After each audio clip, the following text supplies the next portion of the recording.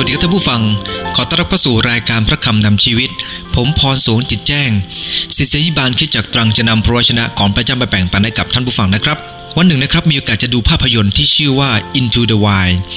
ภาพยนตร์เรื่องนี้นะครับสร้างมาจากเรื่องจริงของผู้ชายคนหนึ่งที่ชื่อว่าคริสนี่นะครับพ่อแม่ของเขาเลี้ยงเขาแบบบังคับหลอกลวงทำให้เขาเองนั้นเสียความเชื่อถือแล้วก็มีความรู้สึกว่าหมดศรัทธาในสถาบันครอบครัวเขาเองนั้นคิดว่าหลังจากเรียนจบมหาวิทยาลัยแล้วก็จะหนีออกจากบ้านท่านผู้ฟังที่รักครับหลังจากเขาเรียนจบมหาวิทยาลัยเรียนได้ดีครับเล่นกีฬาก็เก่งแต่เขาทิ้งครอบครัวครับทิ้งพ่อแม่หน้าตาเฉยเลยครับแล้วก็หนีไปยังที่อื่นๆด้วยตัวเองครับเขาไปทำงานเป็นกรรมกรแล้วก็พยายามหาคำตอบของชีวิตโดยการท่องเที่ยวไปที่ต่างๆนะครับรวมตั้งเป้าหมายว่าเขาจะไปที่阿拉斯加แต่ท่านผู้ฟังที่รักครับเขาเกิดในวันที่12กุมภาพันธ์ปี1968แล้วก็เสียชีวิตในประมาณวันที่18สิงหา1992นะครับด้วยอายุเพียง24ปีเท่านั้นเองจากสมุดบันทึกของเขานะครับที่เขาบันทึกทุกอย่างอย่างละเอียดเนี่ยนะครับทุกเหตุการณ์ที่เขาไปเขาออกเดินทางไปได้ไม่นานนะครับประมาณ2ปีก็เสียชีวิตเนื่องจากว่าเขาไปกินพืชบางชนิดที่กินเข้าไปแล้วทำให้เขาเกิดอาการผอมซีดไม่มีแรงเวียนหัวแล้วก็เสียชีวิตจุดจบของชายผู้นี้นั้นดูไม่ค่อยน่าชมเท่าไหร่นักแต่เขาเป็นคนที่มีความตั้งใจครับเพื่อจะหาความจริงของชีวิตของเขาตั้งใจจะหาเป็นสิ่งที่น่าสงสารมากครับเพราะตลอดเวลานั้นความจริงอยู่ใกล้ตัวของเขาแต่เขามีความคิดอย่างเดียวก็คือว่าต้องไปให้ถึง阿拉斯加เพื่อจะได้พบความหมายของชีวิตและเมื่อไปถึงที่นั่นเมื่อเขากำลังจะเสียชีวิตเขากลับพบว่าความสุขที่แท้จริงก็คือเวลาที่เขาได้อยู่กับคนจำนวนมากมายไม่ใช่สันโดษแบบนี้ความสุขของเขาคือการแบ่งปันให้กับคนอื่นครับเมื่อดูภาพยนตร์เรื่องนี้แล้วคิดถึงว่าชายคนนี้เป็นคนหนุ่มที่นิสัยดีมากครับมีคนดีๆอีกหลายคนที่พลาดจากความสุขที่แท้ในชีวิตความสุขซึ่งเกินความเข้าใจพระเยซูคริสต์เจ้านะครับพระองค์ทรงสอนเรื่องความสุขในพระคัมภีร์ไว้มากมายทีเดียวครับและแน่นอนครับท่านผู้ฟังในพระคัมภีร์ยอห์นบท7ข้อ37ถึง39ก็ได้กล่าวถึงเคล็ดลับในการที่จะพบความสุขไว้2ประการครับในยอห์นบท7ข้อ37-39ได้อ่านไว้ว่าในวันสุดท้ายของงานเทศกาลซึ่งเป็นวันใหญ่นั้นพระเยซูทรงยืนขึ้นและประกาศว่าถ้าผู้ใดกระหายผู้นั้นจงมาหาเราและดื่มผู้ที่วางใจในเราตามที่มีพระคัมภีร์เขียนไว้ว่าแม่น้ำดำรงชีวิตจะไหลออกมาจากภายในผู้นั้นสิ่งซึ่งพระเยซูคริสต์ตรัสนั้นหมายถึงพระวิญญาณซึ่งผู้ที่วางใจในพระองค์จะได้รับจากพระคัมภีร์ตอนนี้นะครับพระเยซูคริสต์ได้กล่าวถึงเคล็ดลับที่จะพบความสุขซึ่งเกินความเข้าใจไว้2ประการผมอยากจะใช้คำหอหีบ2ตัวนะครับก็คือหาความจริงและให้ความรักเราจะมีโอกาสจะพบความสุขที่แท้จริงซึ่งเกินความเข้าใจได้ก็เมื่อเราหาความจริงและให้ความรักผมจะพูดทีละหัวข้อด้วยกันนะครับท่านผู้ฟังครับคำแรกที่ผมอยากจะหนุนน้ำใจก็คือคำว่าหาก่อนที่เราจะพบความสุขที่แท้จริงนั้นเราต้องหาความจริงก่อนครับคริสก็เหมือนกันคริสพยายามหาความจริงครับแต่เขาไปพบความจริงตอนที่กำลังจะเสียชีวิตมันเป็นความจริงที่น่าเสียดายเหลือเกินที่เขาไปพบมันสายเสียแล้วครับในขณะที่เขาพบความจริงนี้เขาป่วยหนักและรู้สึกโดดเดี่ยวและเต็มไปด้วยความกลัวเขาตระหนักว่าเวลาที่มีความสุขที่สุดก็คือเวลาที่จะอยู่กับคนอื่นและแบ่งปันน่าสงสารครับที่เขาพยายามหาความจริงด้วยตัวเองทั้งที่ความจริงนั้น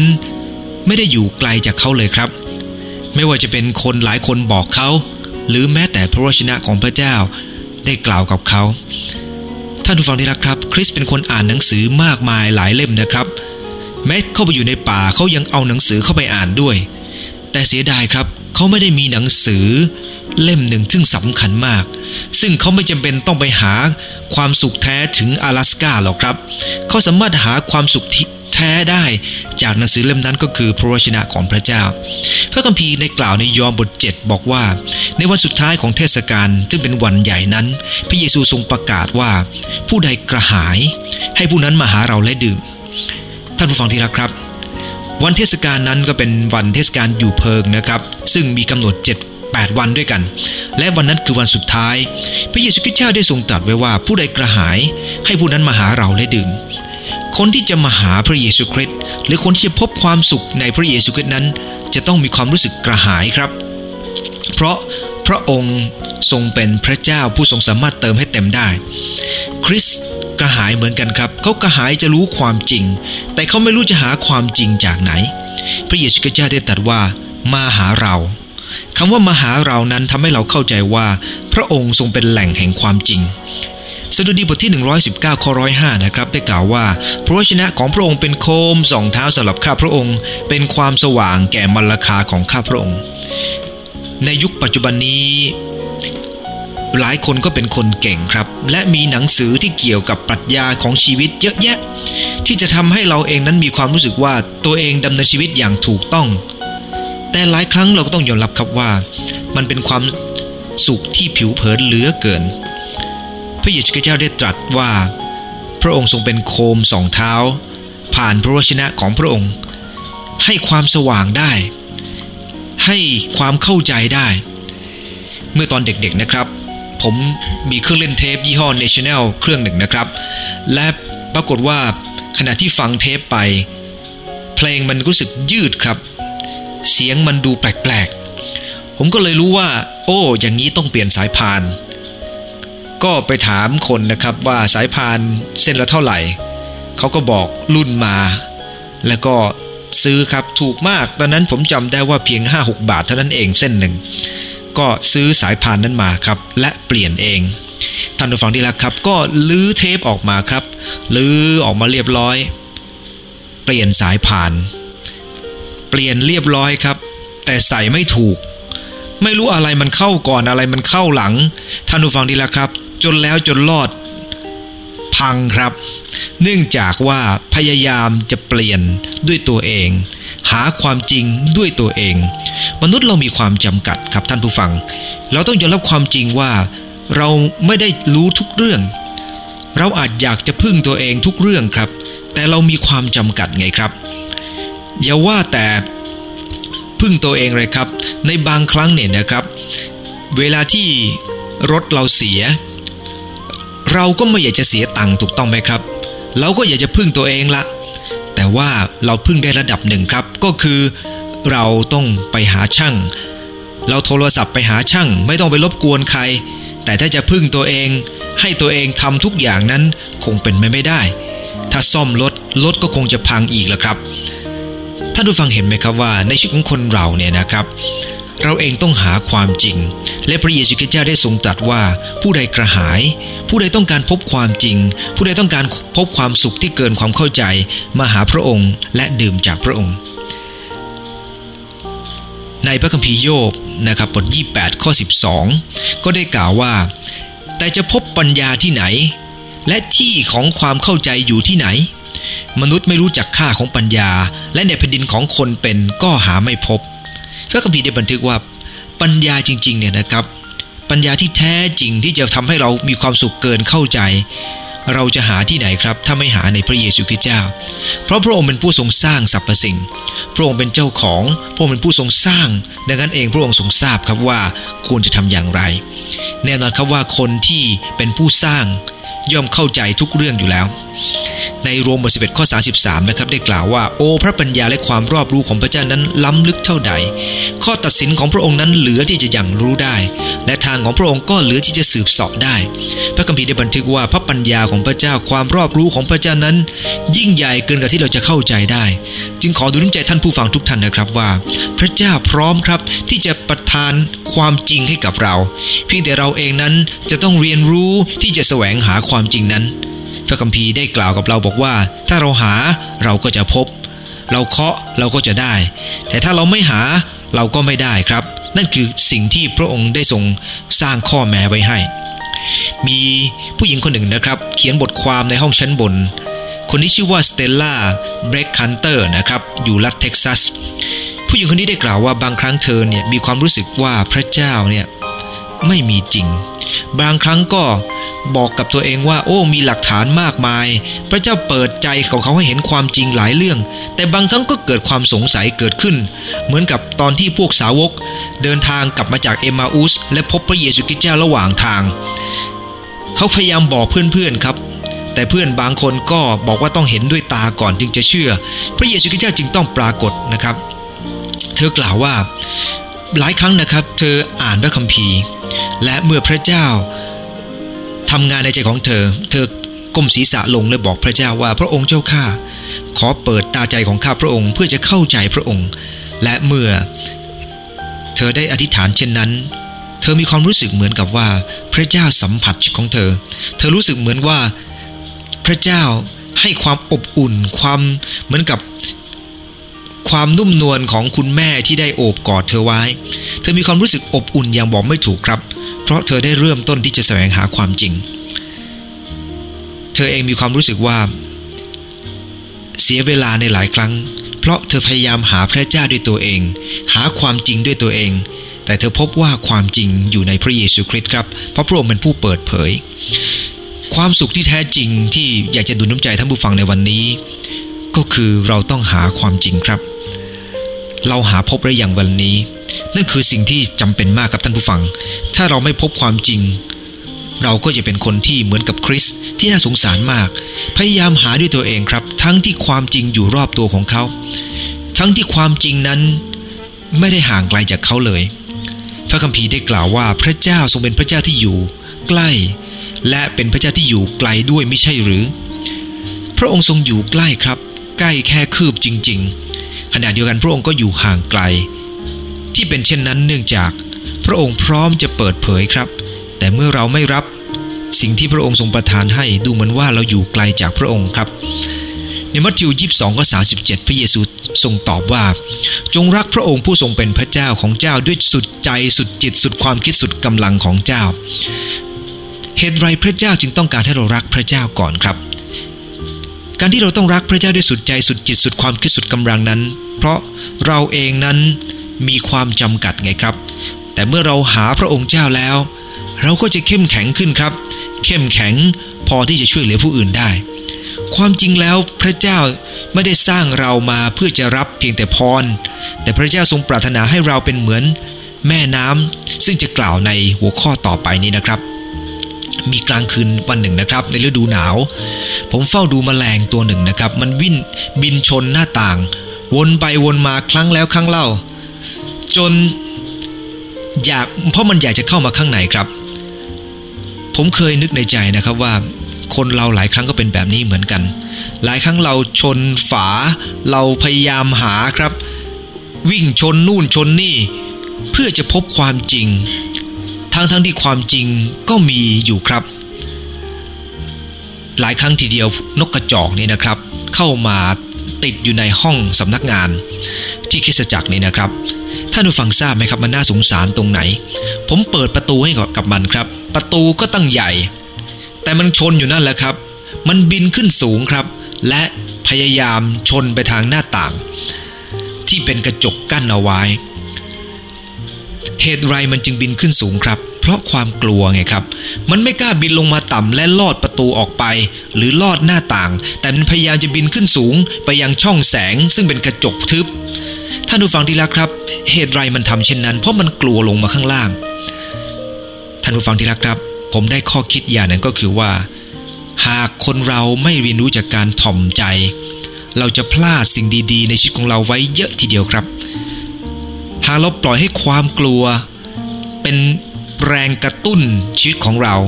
หรือความอยากที่ไม่ถูกต้องกระตุ้นชีวิตของเรามันจะส่งผลให้เราพลาดจากความสุขซึ่งเกินความเข้าใจซึ่งพระเจ้าได้ทรงจัดเตรียมให้กับมนุษย์ครับในพระคัมภีร์เอเฟซัสบทที่1ตั้งแต่ข้อที่3เป็นต้นไปก็ได้กล่าวถึงพระพรนานาประการซึ่งพระเจ้าทรงจัดเตรียมให้คำว่านานาประการนั้นหมายถึงมากกว่าที่เราจะเข้าใจได้เนื่องจากว่าพระเจ้าทรงเปี่ยมไปด้วยความรักแต่หลายครั้งทีเดียวครับที่เราไม่พบนั้นเพราะเราไม่ได้ถ่อมใจเพียงพอพระคัมภีร์ได้กล่าวว่าผู้ที่ถ่อมใจก็จะได้พบท่านผู้ฟังเคยถ่ายรูปสายรุ้งไหมครับ เมื่อเราเองเห็นสายรุ้งบนท้องฟ้าโอ้โหมันใหญ่โตน่าดูทีเดียวสวยงามทีเดียวครับแต่ท่านผู้ฟังที่รักครับเมื่อเราถ่ายรูปสายรุ้งมาเราไม่สามารถจะได้ความรู้สึกภาพถ่ายกับของจริงเลยครับเพราะสายรุ้งมันโอ้อาตะการตาแต่ในภาพเนี่ยนะครับเหมือนกับเอาสีมาแต้มเอาไว้เฉยๆเท่านั้นเองถึงจะให้มีมุมยังไงก็ตามเราก็ไม่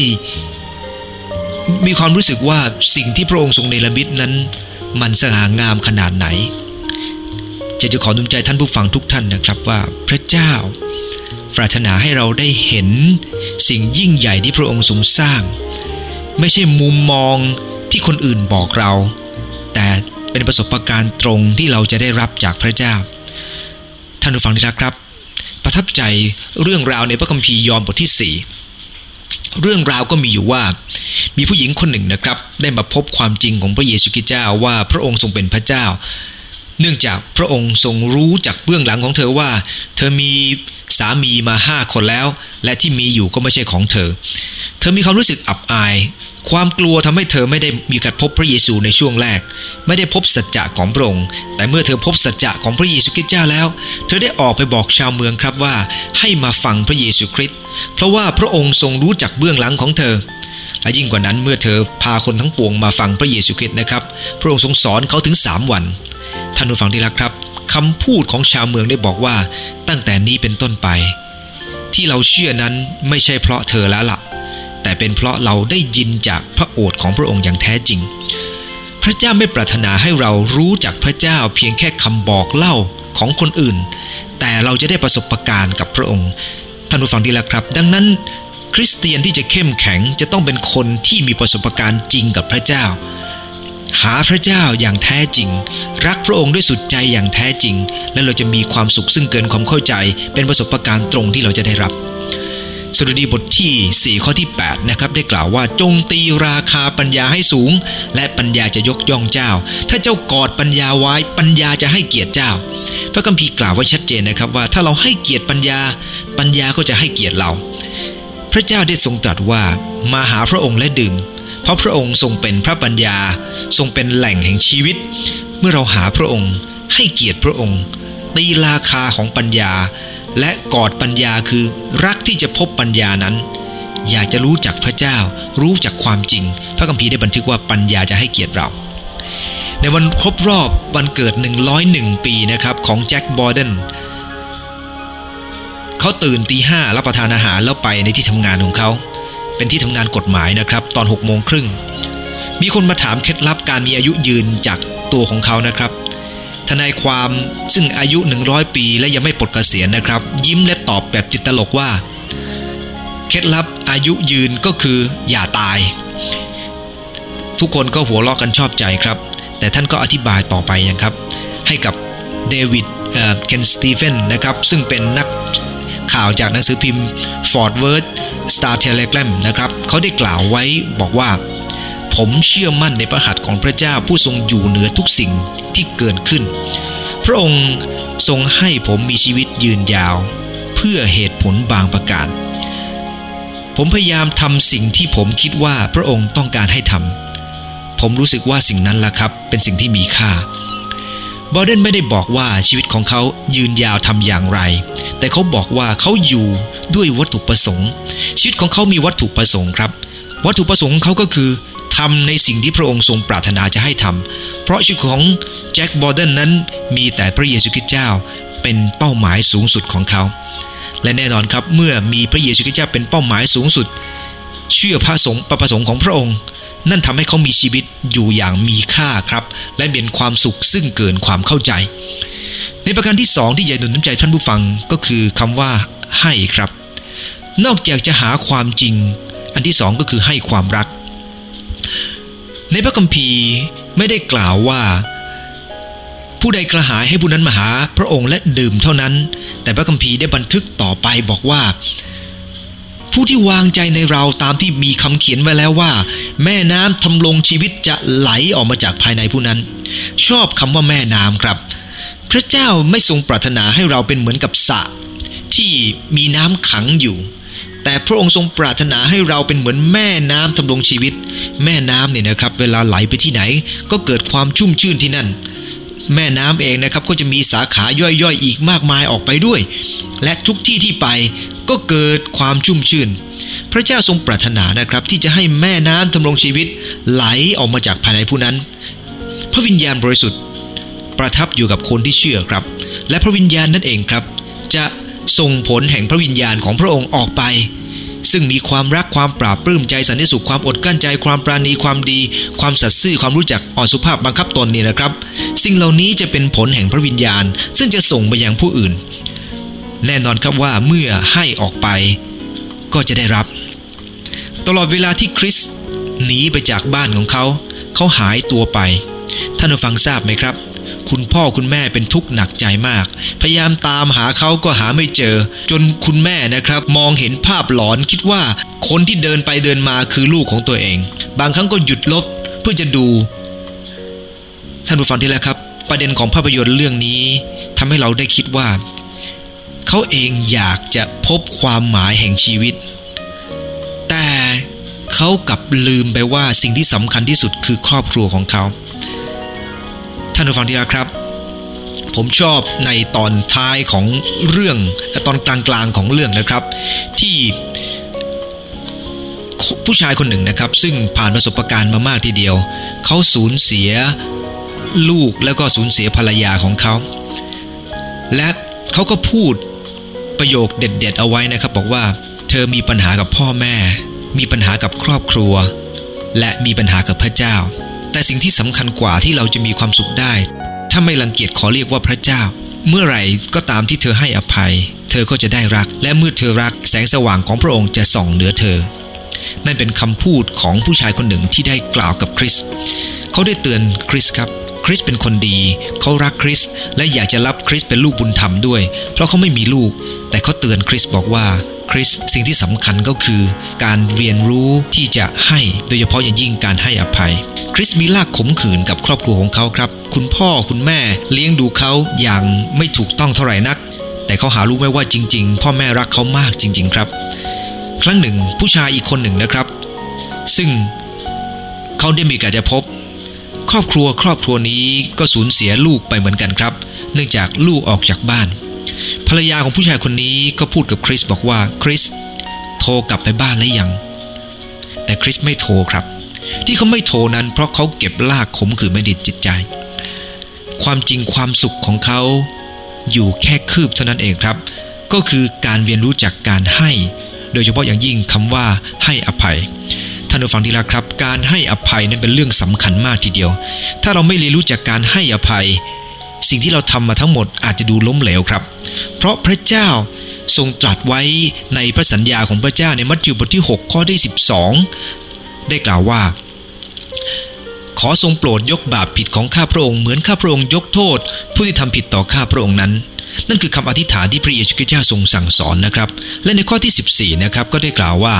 และถ้าท่านยกความผิดของเพื่อนมนุษย์พระบิดาของท่านผู้ทรงสิทธิ์ในสวรรค์จะทรงโปรดยกความผิดของท่านด้วยแต่ถ้าท่านไม่ยกความผิดของเพื่อนมนุษย์พระบิดาผู้อยู่ในสวรรค์จะไม่โปรดยกความผิดของท่านเหมือนกันท่านผู้ฟังที่รักครับคริสเป็นคนมีน้ำใจกับคนที่อยู่รอบข้างมากมายจนคนอื่นรู้สึกประทับใจในตัวของเขาแต่คริสขาดความสุขเพราะคริสไม่ได้ยกโทษคนที่ควรจะยกโทษที่สุดคือพ่อแม่ตัวเองท่านผู้ฟังที่รักครับหลายคนมีความรู้สึกเจ็บปวดและไม่ยอมยกโทษให้มัทธิวบท22ข้อ39นะครับพระองค์ทรงสอนบัญญัติข้อใหญ่ของพระองค์นอกจากจะรักพระเจ้าแล้วก็คือให้รักเพื่อนบ้านเหมือนรักตนเองการรักเพื่อนบ้านเหมือนรักตนเองต้องเริ่มต้นจากคนในบ้านครับถ้ามีรากขมขื่นกับคนในบ้านจะหวังว่าชีวิตจะมีความสุขนั้นยากครับวันนี้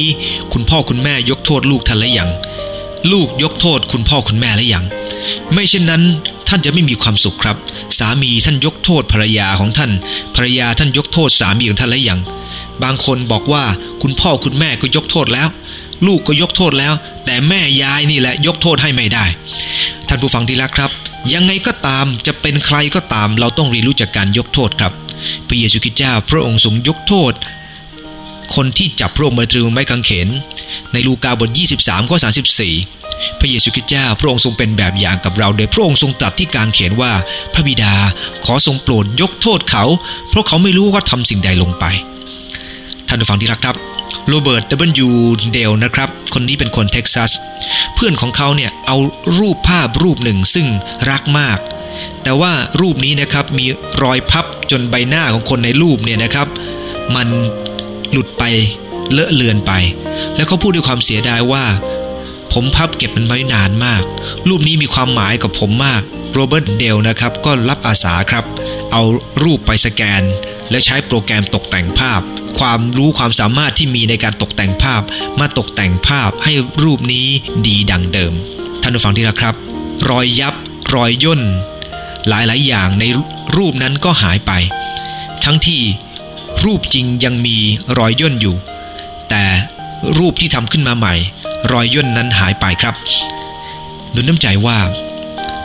ชีวิตของเราเช่นเดียวกันครับหลายครั้งทีเดียวเรามีรอยพับรอยย่น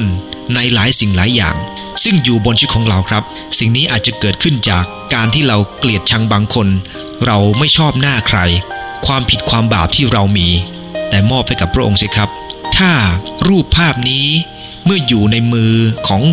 คนที่มีความสามารถเขาจะสามารถตกแต่งให้มันดีดังเดิมได้พระองค์จะทรงตกแต่งเราได้เช่นเดียวกันครับพระองค์จะทำให้เราดีดังเดิมและดีมากกว่าเดิมครับเพราะพระองค์ทรงเป็นพระเจ้าผู้ทรงเกินความเข้าใจเสียดายแทนคริสครับคริสสามารถจะพบความจริงเขาได้บอกกับตัวเองตอนที่เขาจะจากโลกนี้ไปเขาเขียนไปในหนังสือของเขาบอกว่าจริงๆแล้วความสุขคือการแบ่งปันมันน่าเสียใจตรงที่ว่าตอนนั้นเขากำลังจะจากโลกนี้ไปแล้วเขาเพิ่งพบความจริงว่าถ้าฉันอยู่ใกล้กับคนอื่นคนที่รักฉันคนที่ฉันจำเป็นต้องรักคนทุกคนที่ฉันอยู่ด้วยฉันจะมีความสุขมากมายกว่านั้นมากมายกว่าการมาอยู่สันโดษแล้วก็เสียชีวิตตามลำพังมันเป็นความรู้สึกที่น่าสงสารของคนดีๆหลายคนซึ่งมัวแต่สงสารตัวเองเกินไปครับมีคนได้กล่าวว่าความทุกข์มาจากกระจกเงาความสุขมาจากหน้าต่างถ้าเราอยากจะเป็นคนเศร้าส้อยก็ให้คิดถึงแต่ตัวเองครับฉันต้องการอะไรคนอื่นพูดกับฉันว่าอย่างไรมีอะไรบ้างที่ฉันควรจะให้กับตัวเองทำไมฉันรู้สึกแย่ขนาดนี้ทำไมฉันรู้สึกดีขนาดนี้เรามองตัวเองครับด้วยกระจกนั้นและเราก็จะมีความทุกข์ใจเพราะเมื่อเราส่องไปส่องมาเราจะเห็นผมที่ค่อนข้างจะล้านของเราจะเห็นตีนกาที่เหยียบบนใบหน้าของเราเห็นว่าฟันของเราไม่ได้สวยเราเห็นว่าตัวเองนั้นรู้สึกอ้วนเกินไปหรือผอมเกินไปเพราะเราใส่ใจกับตัวเรามากเกินไปไงครับแต่พระเยซูคริสต์เจ้าได้ทรงตรัสในกิจการบท20ข้อ35พระองค์ได้ตรัสว่าการให้เป็นเหตุให้มีความสุขยิ่งกว่าการรับท่านผู้ฟังที่รักครับพระเยซูคริสต์เจ้าได้ทรงตรัสต่อไปบอกว่าสิ่งที่พระเจ้าปรารถนาคือความเมตตาความเมตตาที่อยู่ในตัวของมนุษย์ไงครับถ้าเราเองเป็นคนที่มีความเมตตาเราเองจะมีความสุขเหมือนพระคัมภีร์กิจการบท20ข้อ35ที่พระองค์ทรงสอนไว้ตุนใจท่านผู้ฟังทุกท่านนะครับวันนี้ว่าความสุขซึ่งเกินความเข้าใจจะเกิดขึ้นได้เมื่อเราหาความจริงครับและเราให้ความรักเมื่อหาความจริงและให้ความรักเราจะได้สิ่งที่เกินความเข้าใจถ้าคริสต์หาความจริงที่ถูกต้องและให้ความรักเขาก็จะพบความจริงและเขาจะไม่เสียชีวิตอย่างไร้ค่าบนภูเขานั้นด้วยลำพังคนเดียวเขาจะใช้ชีวิตเขาที่เหลืออยู่นั้นเพื่อจะแบ่งปันสิ่งที่เขามีให้กับคนอื่นอย่างที่เขาเคยทำมามันจะเป็นความสุขมากมายเขาพบวิธีหาความสุขนั้นแต่เขาพบเมื่อมันสายแล้วเพราะเขาไม่ได้หาความจริงที่ถูกต้องและเขาไม่ได้ให้คนอื่นอย่างที่ควรจะให้